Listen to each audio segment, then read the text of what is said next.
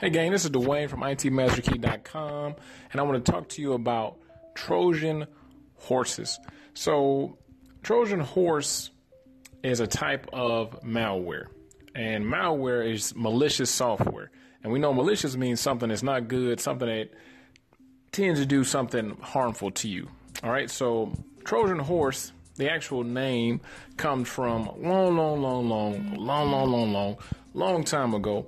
Two different groups of people didn't like each other too much. These two groups of people were fighting against each other. They didn't like each other. And one day, one group of people went to the other group of people and said, hey man, I built this big, beautiful horse made out of wood as a peace offering. Please take it so we can have a truce. The other side said, you know what, man? We've been fighting for so long. Yeah, I'll take the horse. So bring it on into the kingdom.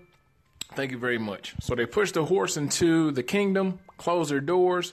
Then that night, when everybody was asleep, that horse actually had 100 warriors in it. So it had 100 warriors, and they busted out of the horse, and they killed everybody in the kingdom.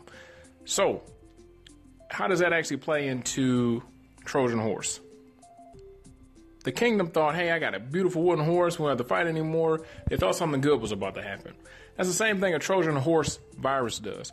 It looks like it's going to do something good, but it actually does something bad, right? So, for example, you download free antivirus. And when you run that antivirus, it actually gives you a virus. Make sense?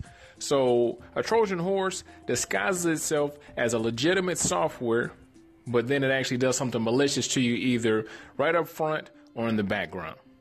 So this is Dwayne from itmasterkey.com. That was a Trojan horse, and I'll see you in class.